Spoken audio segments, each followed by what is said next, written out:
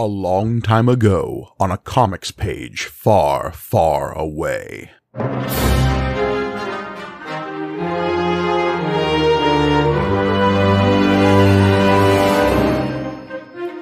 Greetings and welcome to May the Panel Be With You, the Star Wars comic book show brought to you by the Punch Up Entertainment Network. I am your humble host, Mike Gargoni, and joining me, as always, I have this one. The Star Son to my Drexel. It is John Campbell.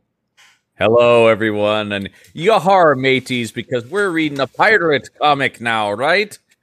It be pirates top to bottom here in the most wars of stars. I never knew. I never thought of Star Wars as a pirate franchise, but these books tell me right. It's true. Anyway.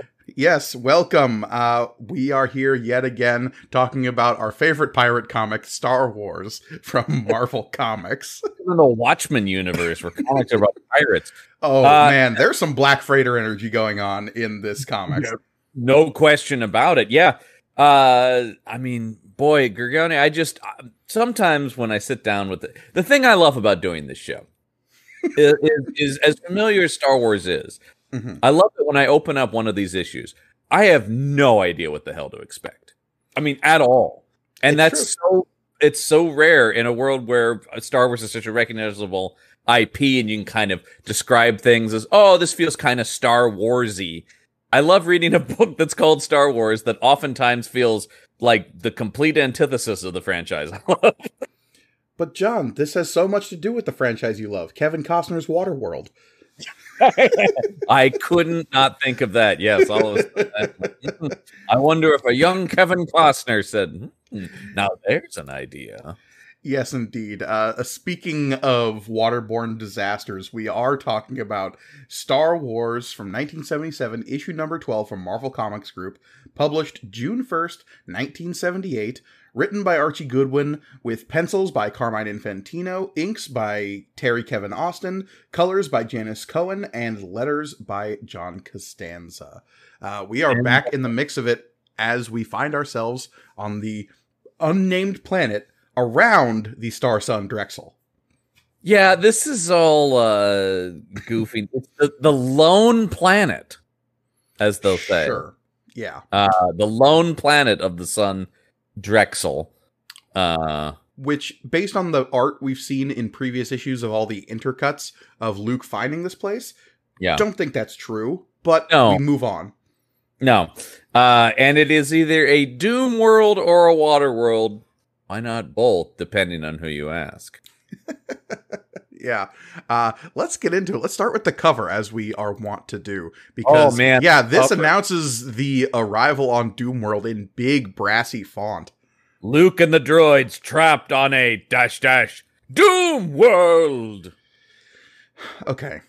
Let's just get this... I'm going to tear this Band-Aid right now. They never call it Doomworld. Not once. Except for in the captioning. Here's the thing that gets me about a Doom world. Okay, that implies one of two things. Number one, that the planet is called Doom World, or two, that the term Doom World is a thing any of us would understand. Like, oh man, I went to that place yesterday, real Doom World, if you know what I'm saying. To be fair, I'm way into the latter of those two options, because I love that there would be a classification of planet that goes like, no, that's a Doom World. We don't go to that one. Like on Star Trek, when they talk about don't go there, that's a demon planet. You're like, tell me more about this demon planet, you say. But yeah, it is. Yeah, no, that's the thing. It's like but this chooses to do neither. It's only in the promotional and text of it that it's called a Doom World. No, you never have Luke Skywalker go, dear God, 3PO, we've landed on a Doom World. Mm-hmm. Or 3PO in turn saying, no, Master Luke, we can't go there. It's a Doom World. And if there's anyone in the universe of Star Wars who would call something a Doom World, it is C-3PO. 100%, yeah. I mean, R2 might say it, but you wouldn't understand it. Yeah, it's true. Who is here? I mean, right up, look at this cover. We've got a recoiling 3PO going, no, please, no! We also have a shrugging R2. I didn't know his leg joints could do that. They're kind of like up on the side, like, what are you gonna do? We've seen this before. This comic is so weird with his legs. across the board. And even the 3PO pose is really not a 3PO pose. They don't yet have I mean, they only have the movie to go off of course. So they don't really understand how these things move yet. But like 3PO is always striking poses that I know it's a comic book and you can do other stuff, but because we have context for it, and I think more modern comics have stuck to this, like Anthony Daniels' costume can't strike this pose. We'll talk about things they only have the movie reference for. So we're going to like rotate back to some complaints that we had about the earliest issues of this book. Yes. That we could kind of have written off based on what materials they might have been working with. So in the first 6 issues, which were a retelling of A New Hope, we had lightsabers that were all pink all the time. And we were like, okay, maybe they didn't have color photos. They didn't know what the actual like end effects were going to look like.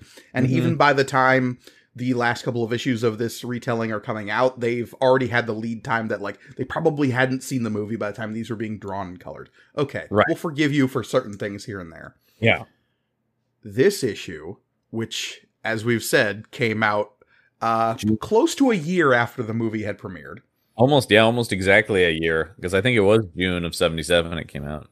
And so what Star Wars lightsabers look like are like well established. We've already lived through the Christmas where nobody had toys. We already are seeing those toys now hit the market finally. Kids are playing with their telescoping lightsabers. Kids are playing with those weird versions of the action figures that had the lightsabers come out of the arms. Yep. So we know blue equals good guy, red equals bad guy. That's the lightsaber logic.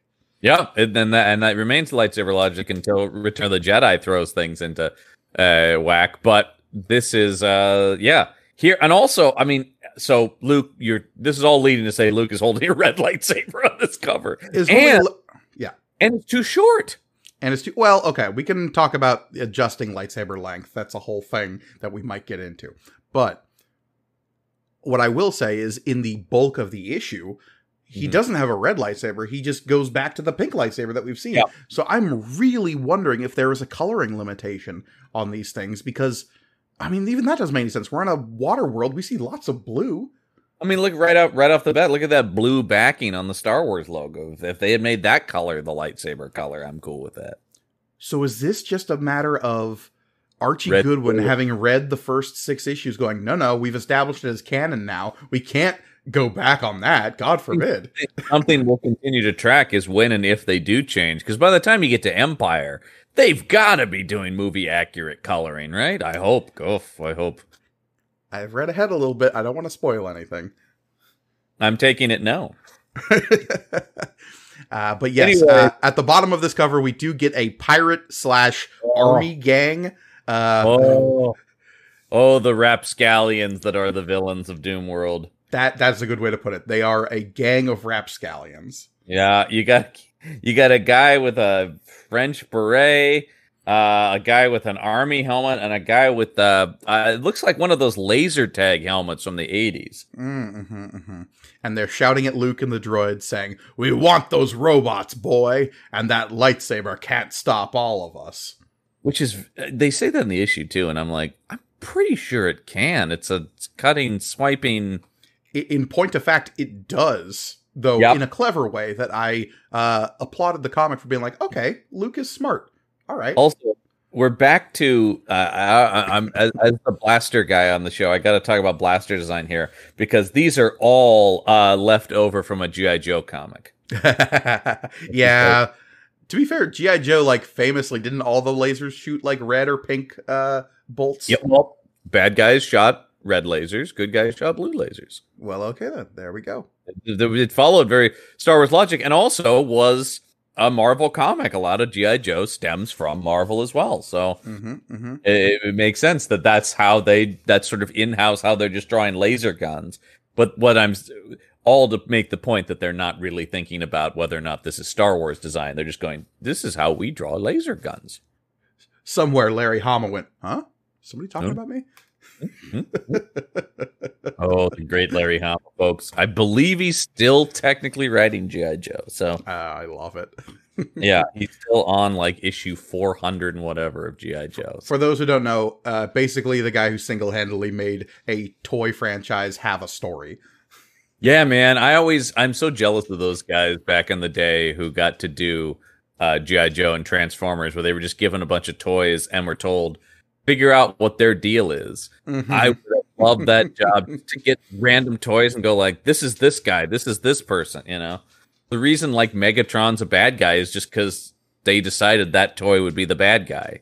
That kind of stuff. To be fair, the one who turns into a gun, yeah, probably. A gun, yeah, no. I'm not saying it was the most like out field decision, but yeah. So anyway, do we ever see him work on this? Larry Hama does. He will write a single issue of this when we get to issue 48. Awesome. Can't wait. But unfortunately, we are still at issue 12. Let's get to the first page here, where we are back in Doomworld.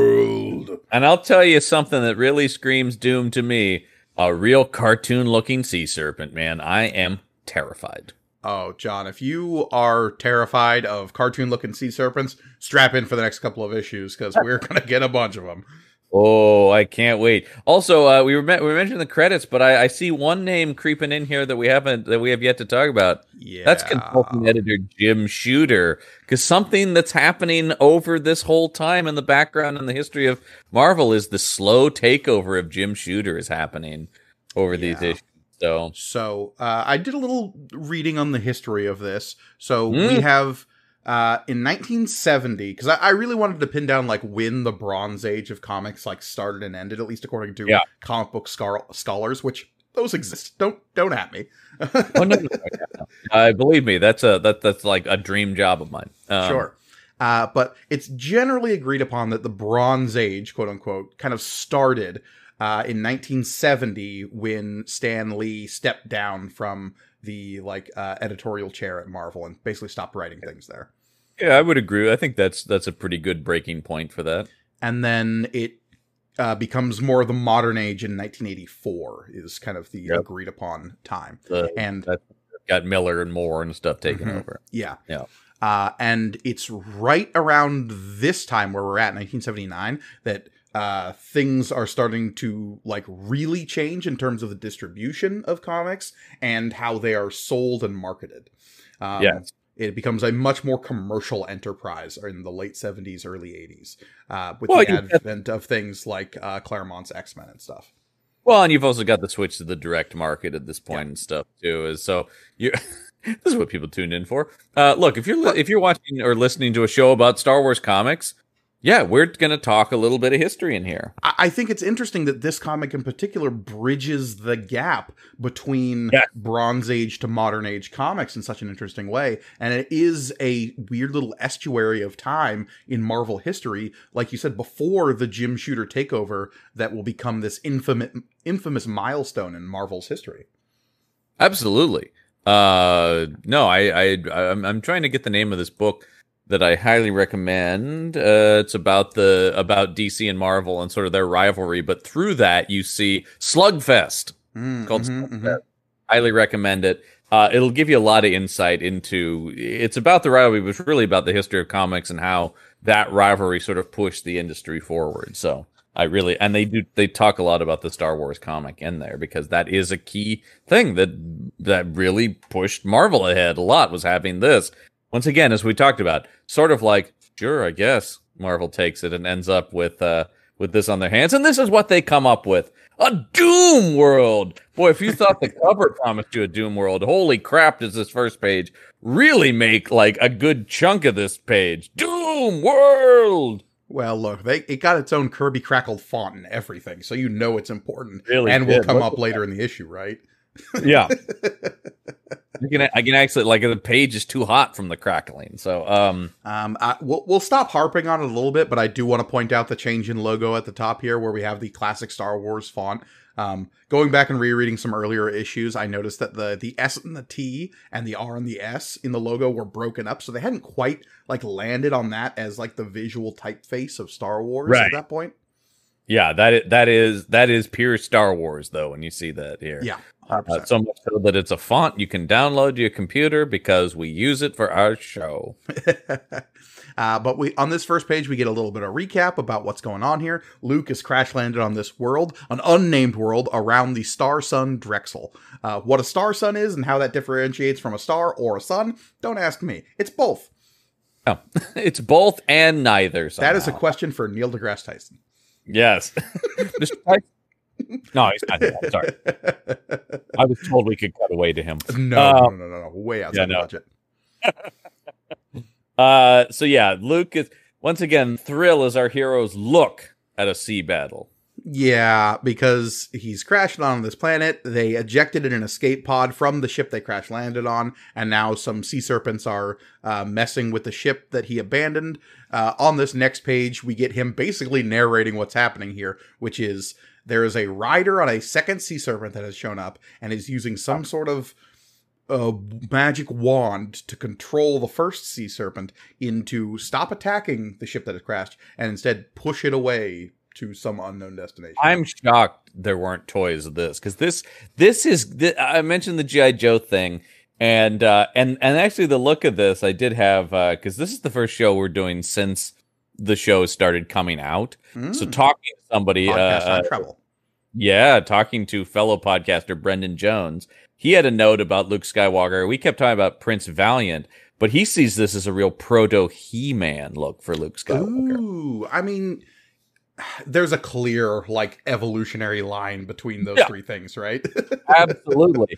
But I'm talking about with the guy riding the serpent, with the He-Man thing, I see a lot of what will come to form 80s animation in this issue. A lot of that Filmation look that we'll see across He-Man, G.I. Joe, Transformers. Because this feels like they're going to sell me this toy of the sea serpent and its rider. Well, and by that same likeness, you can say that maybe this is actually just an evolution of something you'd see in Thundar, right?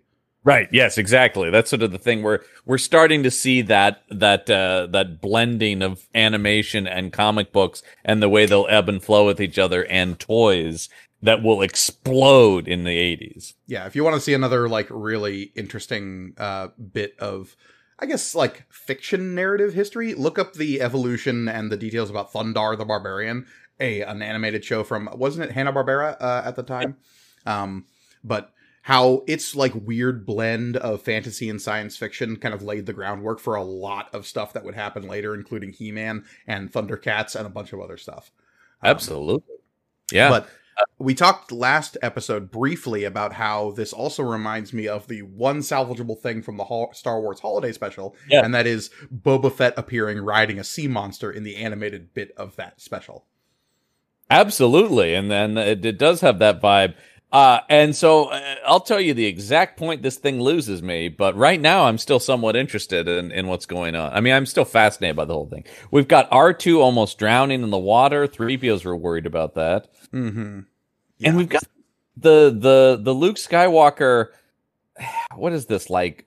They're not binoculars, but because it's weird because he does have binoculars in A New Hope, but here he's got kind of periscope thing. Yeah, it's like a sight gun. I remember when I was a kid, they have these spycraft type toys that was a listening device and a pair of binoculars that you could slightly zoom in with. It was very leftover Cold War era, let's make kids into spies vibe.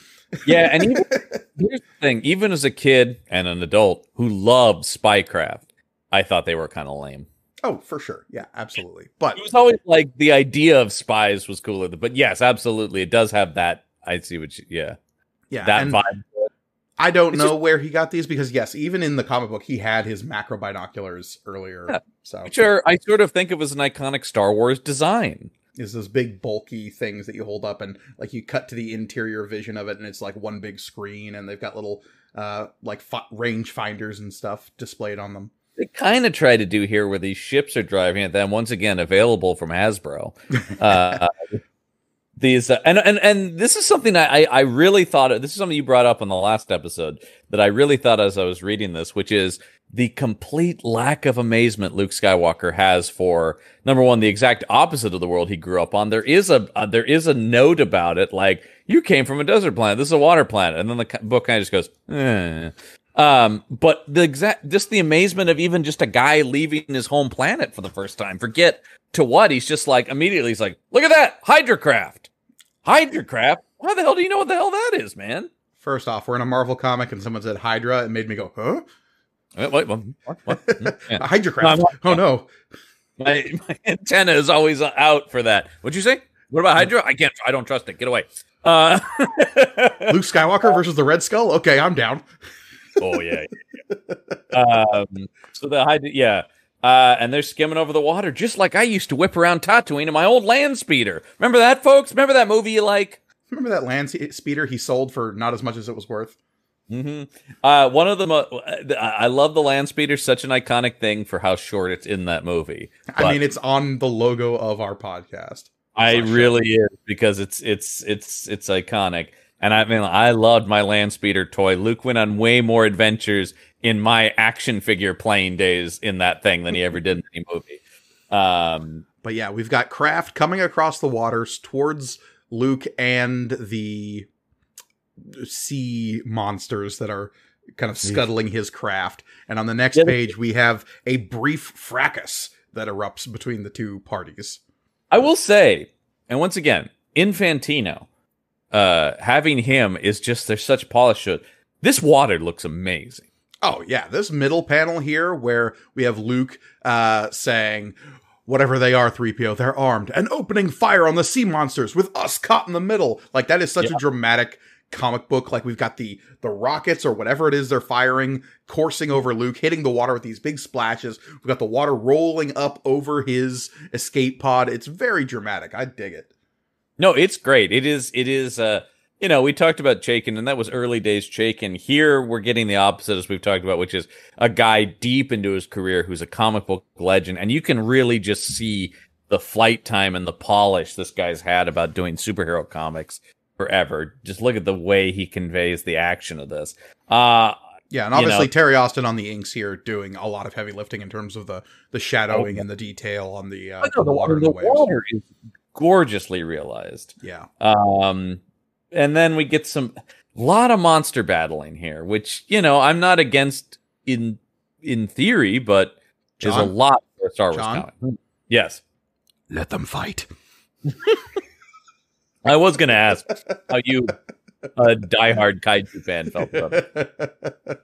I needed more monster battles, John. Yeah. Give me... Well, you know what? I agree, because I know where this is going, so give me a lot more of this. This is still when the book was exciting. We have yet pirate ships.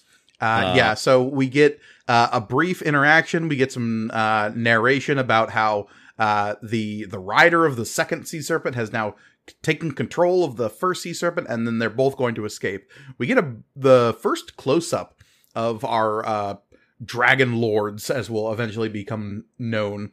And is it just me, or do they remind you of the lizard men from Johnny Quest? Oh, they really do. They really do. With the finned feet and like the headpiece. I mean, it's all going back to that Hanna-Barbera design. All the sea serpents, everything involving that really feels cartoony, which is not necessarily a negative, but it is a weird thing when you're coming out of something that's supposedly based on a live action property.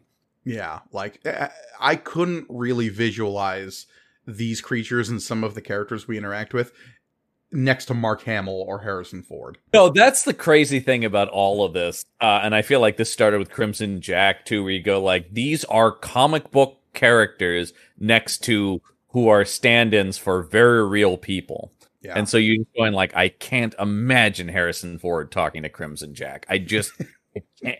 Who is that guy? Yeah. So we go to the next page. So much more sea monster battling, and it's once again, this is all really rendered really well. I mean, Infantino coming out of that Silver Age DC, this is very much has this vibe. This could be, it was almost something we were talking about beforehand. One of the problems here is this doesn't feel very Star Wars. If this was Green Lantern fighting this thing, it would rule. Yeah, and I mean, you want to talk about the sea serpents' faces changing radically in this page, though? Yeah, absolutely. It's all over the place. It's all good action. It's all good action, and it all, like, tracks I guess, in a way that like some of the action in previous issues really never did. I mean, we would have sequences where characters would die and we wouldn't know about it until the next issue when we were told that's what happened. I'm still ragging on it from a Star Wars perspective, but as a piece of comic book art, and storytelling, it's so much better. Also, all the captions are like to the point. They're not Roy Thomas pontificating. Oh, that first panel would have been half covered in captions if Roy Thomas was still writing this. Yeah, I do feel like Goodwin, is a little bit better and a little bit more. I mean, still overwritten by today's standards, but for the time, pretty sparse. Right. And I mean, what a lot of action on the page carry it. And of course, what this page really reminds me of, and is clearly an inspiration for, is James Cameron's Avatar: The Way of Water. What hasn't inspired James Cameron? Well, according to him, nothing. That's right. Nothing. He's never seen or read a thing in his life. That's why he lost that suit to Gibson. Who did he lose that suit to back in the Asimov? It was Ellison, I think. That makes sense. The just 100% being stolen. Yeah. Could have just said you were inspired by it and got away with it, but yeah. Anyway, so we got the Dragon Lords showing up here, sinking a couple of these Hydra craft, and then on the next page we get the Hydra craft. I can't stop saying Hydra craft, driving them off with their blasters. This is very G.I. Joe to me. This blaster, and and we saw a little bit of this in other Star Wars, or in Star Wars at this point. You've got the two blasters kind of shooting top to bottom. It is. I mean, I think it's something about the coloring of the yellow and stuff about it, the comic booky vibe of it. But and especially because I think a lot of these people involved in this will go on to work on G.I. Joe. It has that vibe to it, and I spent a childhood obsessed with G.I. Joe. So, but the Hydra, I like the design of the Hydra craft. I'm actually kind of bummed there isn't a toy of this thing. And then we've got them discovering Luke Skywalker and his escape pod at the bottom here. Though I will say, the art maybe gets a little muddy down here, because I thought it was Luke's head that was in this bottom left panel, and it's just another blonde guy with a chiseled face. Okay, I've been very complimented Infantino. I will say, the guy's got some same face qualities. Yeah, I mean, that's a comic book problem across the board. It generally is, and that's sort of the thing you get. We're trading sort of the uniqueness of Chaykin for very standard comic book stuff with Infantino, but it's really polished quality. So there's a trade-off there, though. Like, Chaykin's more interesting, if less consistent. Now it's more consistent, but less interesting. Yeah, and that can lead to... Yeah. If they're not dressed like a pirate, I might think they're Luke Skywalker. And sometimes, even then, I'm like, is Luke dressed as a pirate? They pull in, and this starts this whole thing, which is the planet is obsessed with metal. Yeah, so we see them hauling Luke in with these like magnetic grapplers, and they're like, "Oh, it's a metal thing," and they're pulling up Luke and the droids. They spill him out onto their Hydra craft, and too bad, man. Your head. I can't. But yeah, they are obsessed with metal, this gang of rapscallions that are dressed like the rejects of the Howling Commandos. Very much so. The other thing this really reminds me of, and of course it predates it, so it's obviously not inspired by it, but everyone here feels very Mad Maxy throughout this whole planet. Feels very, I mean, or Waterworld, as you mentioned, because Waterworld is Mad Max on the water. No, and we'll get into what precisely is going on here once we get to the like proper set piece where it starts explaining everything. But I kind of dig the vibe of what's going on here. I don't think it's like done in a way that makes it interesting, but there is some interesting ideas here in terms of like this cargo cult that has developed and these people that Luke is interacting with here. Agreed. We have yet to get to the stuff I really think is dumb in here. This is all at this point in the comic. When we get to the actual pirate ship, as you'll know, folks. Yeah. And that's when I'm like, but here, they pull Luke up on, and this is where we get our I do like that they assume 3PO is a guy wearing a metal suit. Mm-hmm. Gee, I wonder why they think that. Maybe because it is. No, but Well, yeah, it's they don't know interesting. droids. I mean, maybe they know robots though, and apparently Yeah. they don't see the differentiation in the way, because Luke insists on calling them droids. All of these wreckers is what we'll eventually know they're called. Mhm. Are calling them robots, and so like they maybe don't see the difference, or maybe they like only think of them as robots. It's unclear. I love the one guy going, "Look at that! He's traveling with a genuine robot." Because they've clearly not seen any in quite some time, and we'll get into why as we discover what these people's deal is. Mm-hmm. Have you forgotten all your off-world lore? They say so. Robots are off-world lore. Mm-hmm. Well, if they don't We have hear any here, about them robots, yeah. But so they want the machines, and then Luke is busting out that iconic pink lightsaber. Now, this though, they're like, haven't you forgot about robots? But he lights this thing up, and everybody's like, "Oh, lightsaber!" That barefaced little pup is a Jedi. Barefaced little pup is such a great old timey line. Mm-hmm. Then we get into this. Now we're getting a little Roy Thomas on this next page, right? Where they go, Jedi. Well, I do want to point out the sound effect that is when the lightsaber, the vamp. I thought it was a good lightsaber sound. I do think that's one of the better sounds we've seen. I do think they're a little nuts with the onomatopoeia in this comic, but that's not bad. So this next page, this whole internal monologue, though, about Jedi. Even in this moment of danger, Luke thrills to the word and wishes it was true. You know, and it goes to this whole thing about like his father, like Obi-Wan Kenobi. He wishes he was a Jedi. I'm just like, okay, cool. I mean, once again, I mean, it is sort of the thing about comics of this time, but it's just going like, you guys, you remember Star Wars? Yeah, who the Jedi were and what their deal was? Remember that time Obi-Wan fought Darth Vader? I just keep having reminding myself that like the only Star Wars they have is the first Star Wars. So like what the importance of Jedi really hasn't been, I think, driven home. Like no. There isn't that moment where Darth Vader says, "You are not a Jedi yet, boy," that like really drives home the like level one must achieve to be considered a Jedi. Right. It seems like being somewhat in touch with the Force and having a lightsaber kind of make you a Jedi at this point, right? Like it's sort of that thing where it's like, and also the idea that it's like, what do we know about the Jedi? It's like they were pretty cool, man.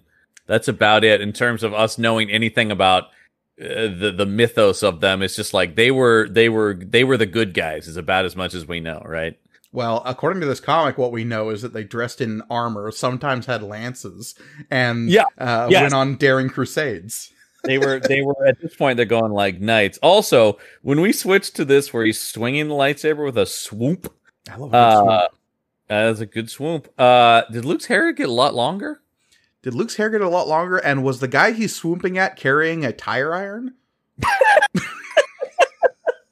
That's right, pal. I'm gonna bash your knees in here.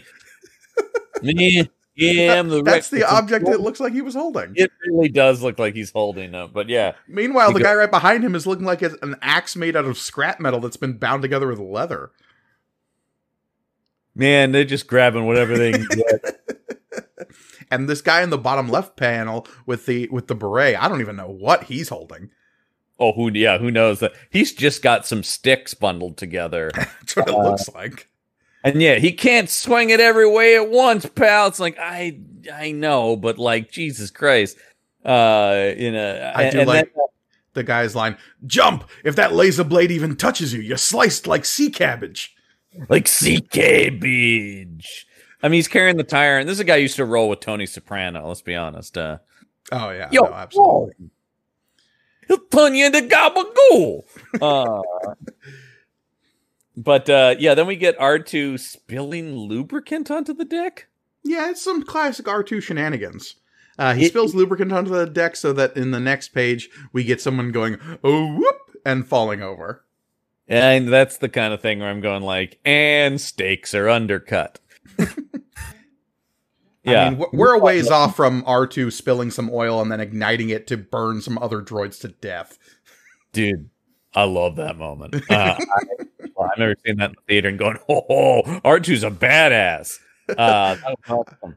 R2 and one of the other like droid characters from Rebels actually have some of the largest body counts in Star Wars. Oh, no question. No question. How about Luke, though, just destroying this man's back in that middle panel with a warak? I do like Luke getting a little bit of action here. Him like doing a little bit of acrobatics, some fisticuffs, and some lightsabers swinging. Honestly, I kind of just like Luke doing anything at this point in the comic. He's just been so absent from the book. So yeah, to see him doing kind of, once again, it's interesting that it's taken this long to get to kind of what the movie promises, which is like swashbuckling action hero Luke Skywalker. Yeah. And even then, Luke's move here isn't just to like try to take everybody out. He gets to the Crafts control helm and he's like, all right, everyone back off or the controls to this thing gets it. Yeah. I mean, he's maybe a little too competent here. I don't know with the action of this and stuff or where Luke is in his story at this point. But holy crap, he is just on board as action hero at this point. Easy now, lad. Says Alan Hale Jr. from Little John showed up for a brief cameo here in this. Easy now, easy. Doesn't leave us stranded at the mercy of any dragon lord who happened along. I know everybody feels like they should have this kind of accent in the book, right? Easy, lad. That's right, boyo. You know, anything like that. It sort of has like that sort of thing. Or this is Martin McDonagh's Star Wars, folks. I'd watch that all day. Oh, please, Disney. All right, let's turn the page and get to where trouble starts because we're now at Disney World in their Pirates attraction. Okay. On its own, this splash page we get of the Wrecker camp / city / whatever it is of this literal town that is built in the shape of a sailing ship rigging. Yeah. By its own face is rad as hell. Yeah, I loved it when it was called Pirates of Dark Water. That show comes out way after this, right? Way after. That was nice. Yeah. That was on when we were kids. Yeah. I loved Pirates of Dark Water as a kid, though, man. That show was awesome. I will say, I'm sure it doesn't hold up at all if I were to watch it, but it's got some good ideas. It also doesn't have an ending, which kind of sucks. It's one of the world and design of it was so cool. Yeah. So this planet is the only planet of the Star Sun Drexel system. Yes. Yes, that's what they say. What the fuck is that thing in the sky above the pirate ship? Yeah. Well, there appears to be a. Yeah, it's a good point. A piece of rock hanging in the atmosphere. I don't know. Yeah, it's like once again, be consistent within your own mythos. That's all I ask. Yeah, I don't know. Maybe those don't qualify as planets. Maybe they're just moons. It's like how Pluto stopped being a planet. They're dwarf planets. That little one could be. That's actually closer. It's just that small. Yeah. So yes, on its surface, this is really cool. This like dilapidated kind of like built up pirate ship that has become a city that they're flying into. Cool. It's just the explanation of this is so radically dumb that it really detracts from how cool the aesthetic is. And also it's getting to something that Star Wars doesn't do, which is like there shouldn't be pirate ships as we know them in Star Wars. You know, like that's the thing where it's like, why does it look like old sailing ships that the British naval fleet would have had in their design? You know what I mean? And when we get the eventual explanation of why these people are here, it actually, like, why these ships look like this make even less sense. Because, okay, I could understand maybe like a pre-spaceflight culture building ships the way ships look, because ships are designed because they function well. Right. But these people aren't that.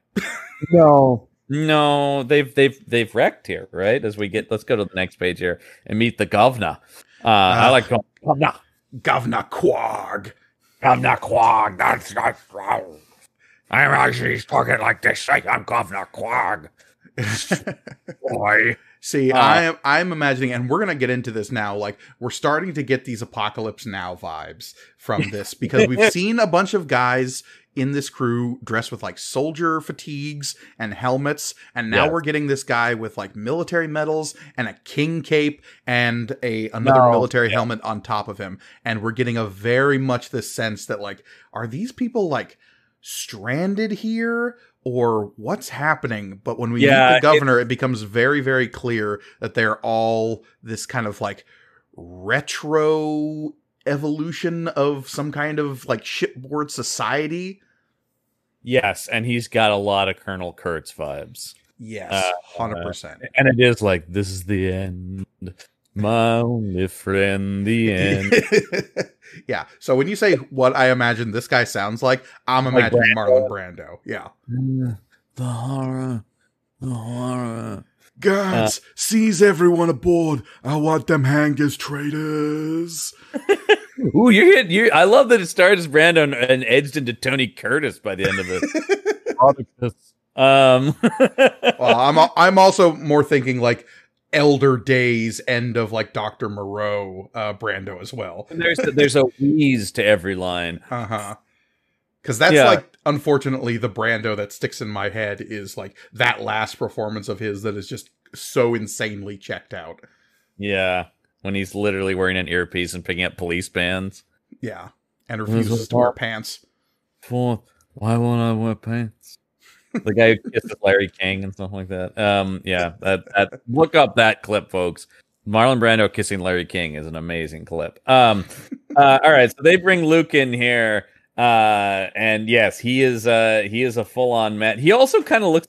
The design of him looks like the villainous guy in the in Oliver that's giving. That's kind of the look I get from him here. I will say, in terms of Infantino, same face, he's got his own vibe, though. Governor Korg, for sure. Oh yeah, I mean, he's leaning into some like body image, like, oh, he's a disgusting fat guy tropes that like I could give or take, but like I see what he's going for here. Yeah, I mean, he's meant to. I mean, I think if I were to be generous with the credit, I would say there's something about him being quite large and his men not being, meaning he's eating well and they're not. Right. I don't know that they thought about it that much, but that would be sort of a thing where it's like, he's got that kingly build, right? Sure. Yeah, kingly build, kingly waist size is what we're looking at here. Yeah, exactly. So go to the next. Yeah. Well, because we got to establish here that like something that this crew and this people are like incredibly keyed in on is the fact that 2 of the skimmers were destroyed. 2 of the Hydrocraft, were destroyed in their battle with the Dragon Lords, and that is like an unforgivable sin to these people because they have wasted metal. Yes, metal. I mean, that idea is interesting. A planet where metal is precious. Any form of metal is so rare to them. But they're not doing science fiction really where they're like trying to then spiral that out into like, what is the society? I mean, I like the idea of everything being made of wood or something like that. Although it's an ocean planet, so I also want to know where they're getting all this wood. We'll get into that. But like we'll see in other Star Wars stuff, cultures that use interesting like other materials other than metal. When we start looking into like stuff happening on Kashyyyk, we'll get into some really cool biotechnology stuff. Absolutely, and that's some of the coolest stuff in Star Wars. But what we're doing now is just, like I said, my problem is when you're just transplanting things from our world into Star Wars, like an old pirate ship. It's like, oh, it's or not really what Heart of Darkness. That could be cool. Like, I would actually love to see like a proper Star Wars version of Heart of Darkness. It's called the Umbra arc on the Clone Wars. Yeah, no, yes, that and that would be the place to do it because it does sort of feel like it needs to be in a real war setting like that, close to the general Star Wars that are always occurring. Yeah, but yes, on the next page we do get Luke, kind of like basically bargaining for their lives. Meanwhile, the Wrecker crews are just like, "Hey, we brought robots back. That means we shouldn't die, right?" I like to imagine these guys call them robots. Robots! But Governor, we've got some robots. Yeah, exactly. I'll never forget. I saw an archive interview of Isaac Asimov saying "robot," and I'm like, that broke my heart a little bit. I Robot. I robot. I'm just going like, man, the guy who formed so much of all the robot stuff I love, and he says "robot." It's the three laws of robotics. Yeah, robot. Yeah, you're just like, oh, you're the robot guy. If anybody should say it right. Oh, yeah. So Luke's busting out this lightsaber left and right here, going, "Hey, I got a lightsaber, buddy." And the governor's not like super impressed by that, though he does talk about like, oh, Jedi. I know about Jedi. My father told me about Jedi. They were a big deal back in the Old Republic. Also, we're spelling lightsaber correct now. Yeah, all of a sudden we've corrected that. Here's the thing I've always thought about Star Wars, and I've talked to some other people about this too. People in like this era of Star Wars are going like, oh yeah, the Jedi. I've heard tell of them. Weren't they around like 20 years ago? They're not like ancient history. It's always kind of a weird. I understand that there's sort of like a history rewriting campaign by the Empire, certainly, but it doesn't feel like there's enough time for it to be like ancient history to people. So, as much as it is reviled, there was an arc in the last season of the Clone Wars that sort of touched on this a little bit. When it comes to these like two street level sisters that Ahsoka Tano is running around with for a few episodes. Right. Yeah. No. Yeah. That. Yes. I was one of the people who reviled it. Yeah. It's the weakest part of the last season, easily. Definitely. But it's also addresses the fact that like the run of the mill people of the galaxy who maybe never interacted with a Jedi and only ever heard about them in the abstract. Once it was, the way I akin it to is if you heard tomorrow that the fish and game industry or the FDA suddenly turned on the president and all of the FBI and CIA had to kill everyone in the FDA, you'd go like, okay, that seems weird, but whatever, moving on, I guess. Sure.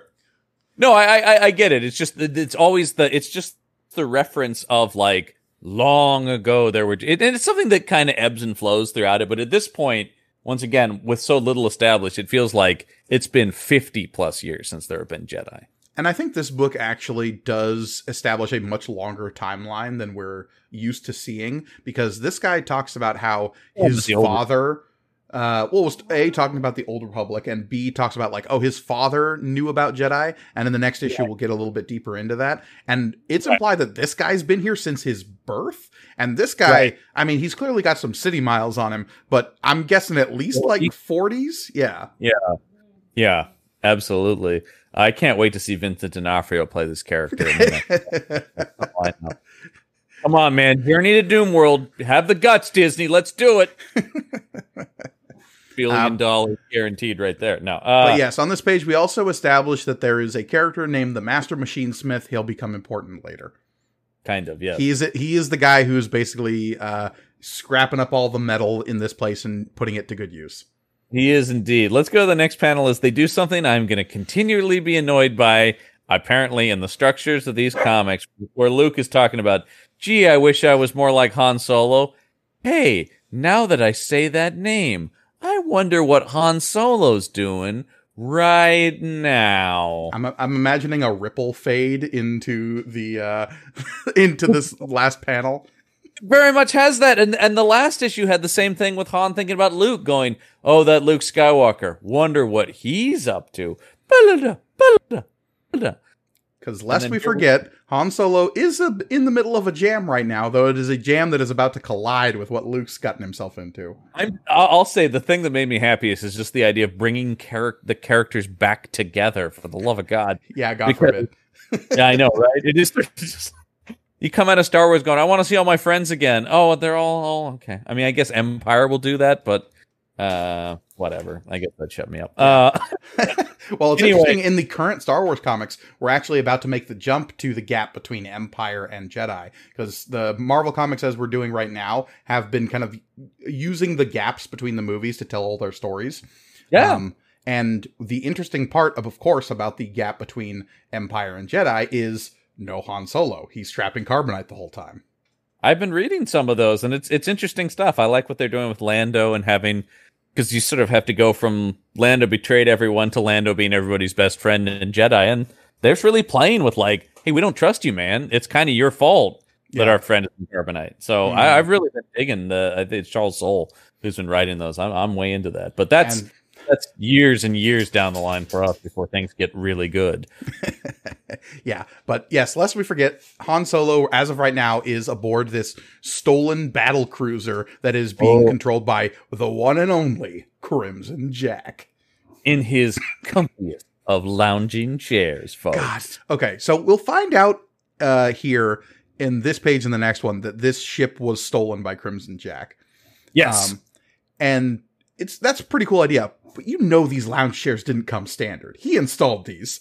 100%. This is custom. This is custom. I got a guy. He's got an upholstery guy. No, you've never seen anything that looks comfortable on any Imperial ship. No, exactly. Everyone's standing or sitting in those little trenches on the bridge, like fearing that they're going to get choked out by Darth Vader. Absolutely. So we've got Han, and the whole thing here, of course, for those who remember, or those who don't remember, I should say, is Han and Leia have told Crimson Jack that there's a treasure that is stored on the lone planet in the Sun Star System, Drexel. Asterix. And we've got Han. Oh boy, this panel, the second panel on this page where Han has got one eye closed. He's like, let me just calculate this here. Yeah, what we don't know about Han Solo is like a degree in advanced mathematics, so he can calculate the jump to hyperspace. It is true, but also, ladies and gentlemen, for this one panel, the part of Han Solo is played by the legendary Peter Falk. One more. One of the, I will say, I am very sad he did not live long enough to be in any of these franchises. Peter Falk and Marvel or Star Wars would really be something. Okay. I know this is going to completely derail this episode. Well, it's my own fault. I brought up Peter Falk. Who is Peter Falk in your Marvel MCU?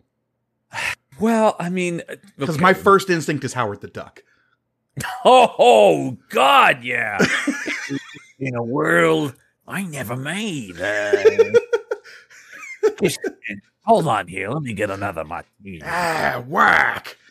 Yeah, that's pretty great. That's not going to derail us because I can't do better than that. I was going to say there's a world where he's Uncle Ben in some version of Spider-Man. He's got that, but that's a little.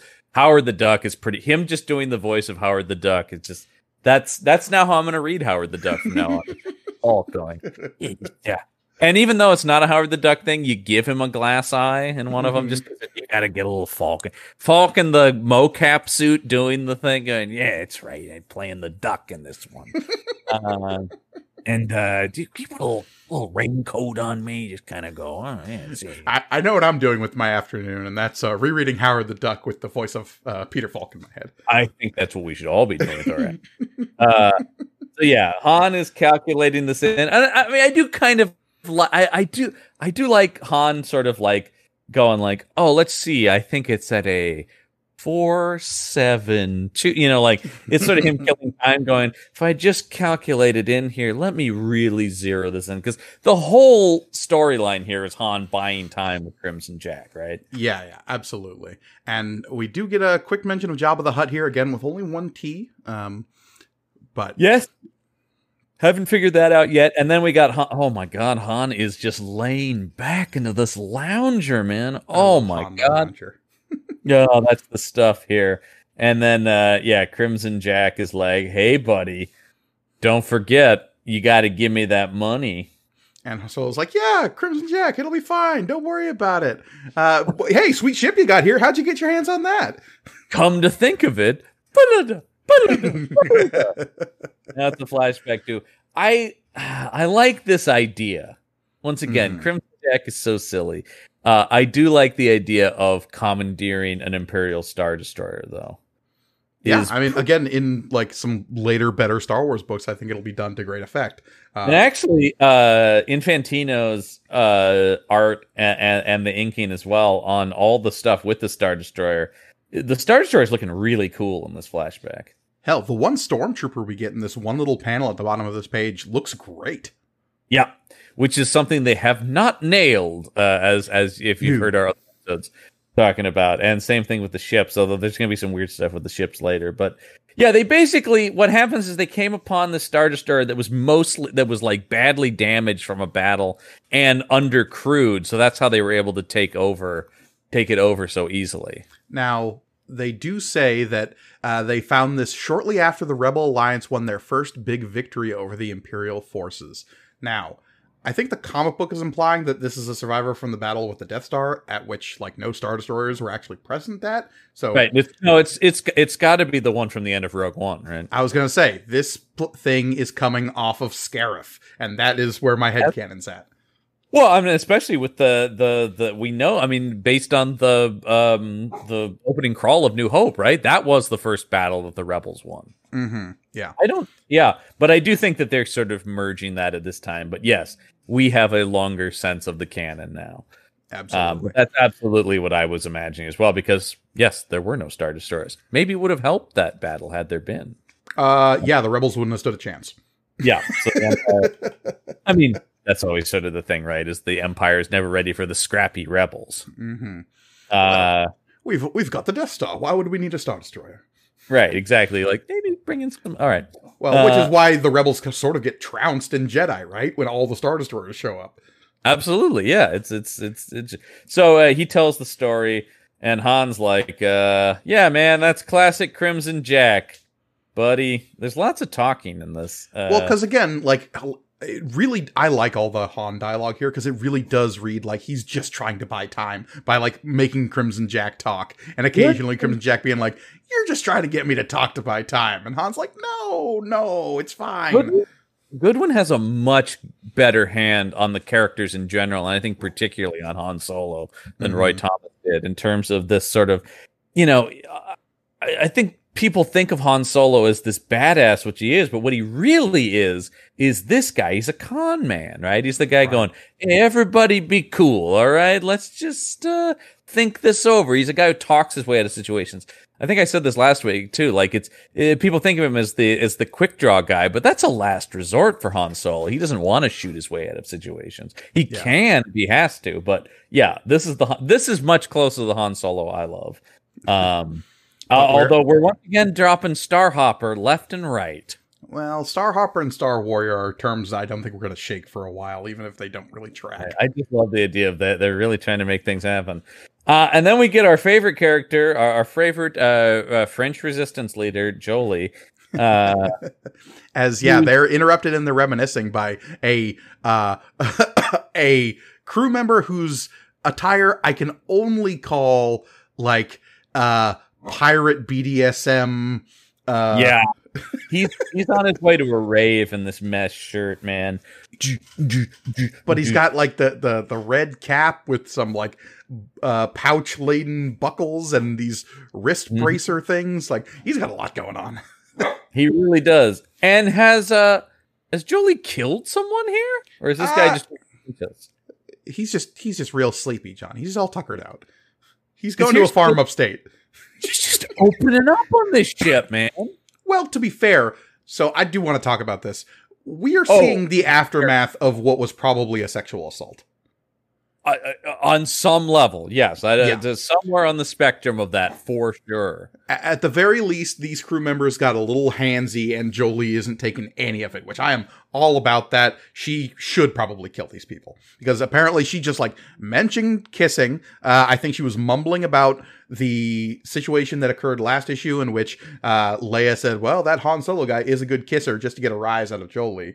Right. Because she seems to be dealing with some, like, uninitiated feelings for Han Solo. Yeah, this is all weird. This is all really weird stuff. Mm-hmm. The other thing is, how long has she been on this crew? She appears to be the only female on board. Is this the first instance that something like this has happened? Because it seems like with this group of pirates she's traveling around with, this situation would have already cropped up and been a problem ongoing. But they act like this is the first time anybody thought, hey, wait a minute. Yeah, you would assume that there would be at least like 4 corpses that she's made over the years that would have deterred this sort of behavior. You're acting like this has never happened before when we've sexually harassed you, which is certainly happened. It's weird. It's all weird. There's something interesting here, maybe, but it's just so weird. And this character is bizarre, and her feelings are just they don't quite know what they're doing. I don't think with this. No, they're trying to do like the femme fatale falling for the kind of noir anti-hero, but it's not played well enough. No, and the problem with that is that's already Han and Leia, right? Right, yeah. So it's weird here. So anyway, Crimson Jack comes in here on the next page and starts going, "What are you doing? Just shooting on the ship, lady." Crimson Jack justifiably saying, "Please don't kill my crew." Yeah, let's talk about it. And then, oh boy, you want to talk about more gender dynamics. Her first move, blame the other lady on board. Everything was fine till that other woman showed up. She's the one who set me thinking about all that blather about you and how well you kiss, you Corellian clown, as she whaps Han Solo right across the face. It's a bad day to be Han's face. He's getting punched and kicked and kneed. I actually do legitimately enjoy the line when he talks about, like, you got away with women, Solo. I actually did think that was legitimately funny. And Han Solo's rejoinder of, I don't know, but I hope I lose it soon. His way with women. Yeah. First, you have the power you have over women, man. And then we get I don't even know who this character is. I think they're telling me it's Chewbacca at the bottom of the page here, but holy crap, is this awful. It's an escapee from Jim Henson's The Labyrinth. It does have that, yeah. Talking to these space pirates here in their weird little hats. And does this guy have like just is that supposed to be a metallic eye patch? Like a space eye patch? Space eye patch, John. Classic stuff, space eye patches. That goes back to Walt Simonson's Thor and like Odin with his space eye patches. Like, oh, I love that. That Odin eye patch rules. If I ever have to have an eye patch, one of two. I either want the Odin eye patch or the crazy General Chang eye patch from Star Trek 6, where it looks like it's nailed into your head. Awesome. Absolutely. But Chewie was doing something with the crew. It actually never comes back up. They wanted a computer tap in the Millennium Falcon, whatever that is. You mentioned the fact that this mentions that he's 100 years old, which is interesting because that will be canon later. Is that Wookiees are extremely long-lived? Yes, and the fact that I believe in Solo, we get a mention in the movie Solo. We get a mention that he's like 200 something. This is what I was looking at. 190 is what Han says in Solo. Okay. So yeah, the fact that we're establishing here that Wookiees are extremely long-lived, I don't know exactly when that entered the canon, but like we're talking about, they've got to have some kind of Star Wars Bible or something they got from Lucas. So that's probably something that's in there that they have just tossed in. Because there is weird stuff like we talk about the use, the constant use of the word Sith and stuff like that, even though it's not in the movies. It's got to just come from some sort of document that they have. Right. And what's wild is like a lot of the broader expanded universe stuff that will eventually come out is stuff that will be introduced in the West End Games Star Wars role-playing game, but that won't happen until like the late 80s. That makes sense, because that would be a thing that's where you would need a lot of that info and stuff like. And of course, as we oft talked about the visual encyclopedias and stuff like that. Right. That but I'm talking about like the name of the planet Coruscant and stuff like that. Right, yeah. I mean, even just Corellian is like casually used, as we talked about, in Star Wars, and it's used even more here in the fact that Han is described as a Corellian in this a lot, and it's really interesting. By the way, when you're talking about what Chewbacca's doing, I just see the one line here about he's done with that computer tap Jack wanted. What the hell does that mean? There was something in a previous issue about Jack wanted to make sure that they got all the information about the star systems from the Falcon. Right. That is just a dropped line that refers to that. And apparently Chewie did it for them with a resounding orc. Famous computer expert Chewbacca. Mm-hmm. I mean, Chewie does know the Falcon systems very well. He would indeed, and Solo gives us a lot more background on the navigation systems of the Falcon, of course. I mean, clearly L3 isn't having any of this bullshit. So we're back on the bridge with our comfy chairs. No, nobody's in them. We've got barrel-chested Crimson Jack talking about like, now we'll see, buddy. And we get our first instance, and we'll see this a few times, of him flying this thing sideways that really weirds me out. This Star Cruiser just sort of flying on its side. Well, look, the Crimson Jack definitely voided the warranty on this Star Destroyer. He's not bringing this back for a repair job at the dealership. I'll say that much. Oh, no. Warranty's long gone. And this is where they talk about they've scanned the planet, and it's a water world. They could have just as easily said a Doomworld here, and that would have made my day. And so they're like, there couldn't be any treasure down, which is also weird. Like, well, couldn't there be treasure in the whatever? For space pirates, they're remarkably ill-advised on where treasure can be found. Exactly. Well, their big plan is to just follow people around until they get money. I mean, like they talk about that, and then after they steal that money, let them go out and get more money, and then rob the same people. That's Crimson Jack's MO. Yeah. So what we're saying here is Crimson Jack, maybe not the best space pirate. No, he's really lucky that Han Solo is kind of unlucky in situations, right? Or a little foolhardy. So that really works out for him. Because as far as we know, he's only victimizing Han Solo. Well, and the Empire. Yeah, that's right. He lucked into that Empire thing.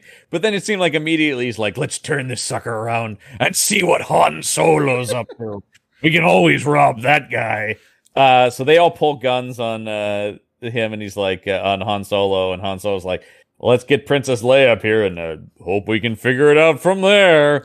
Yeah, this is classic. Han is improving his way onto not dying. To be continued. Yeah, next issue. Day of the Dragon Lords. Ooh. Coming next month. Yeah. Or next week for you, lucky fans. But yeah, that was issue number 12. We are still on Doomworld. Now we've got to deal with some Dragon Lords. All of our characters might actually be in the same room at the same time. Who knows? Yeah. Gasp. But yeah, that we'll have to find out next week on the show what happens to all of our favorite Star Hoppers and Star Warriors.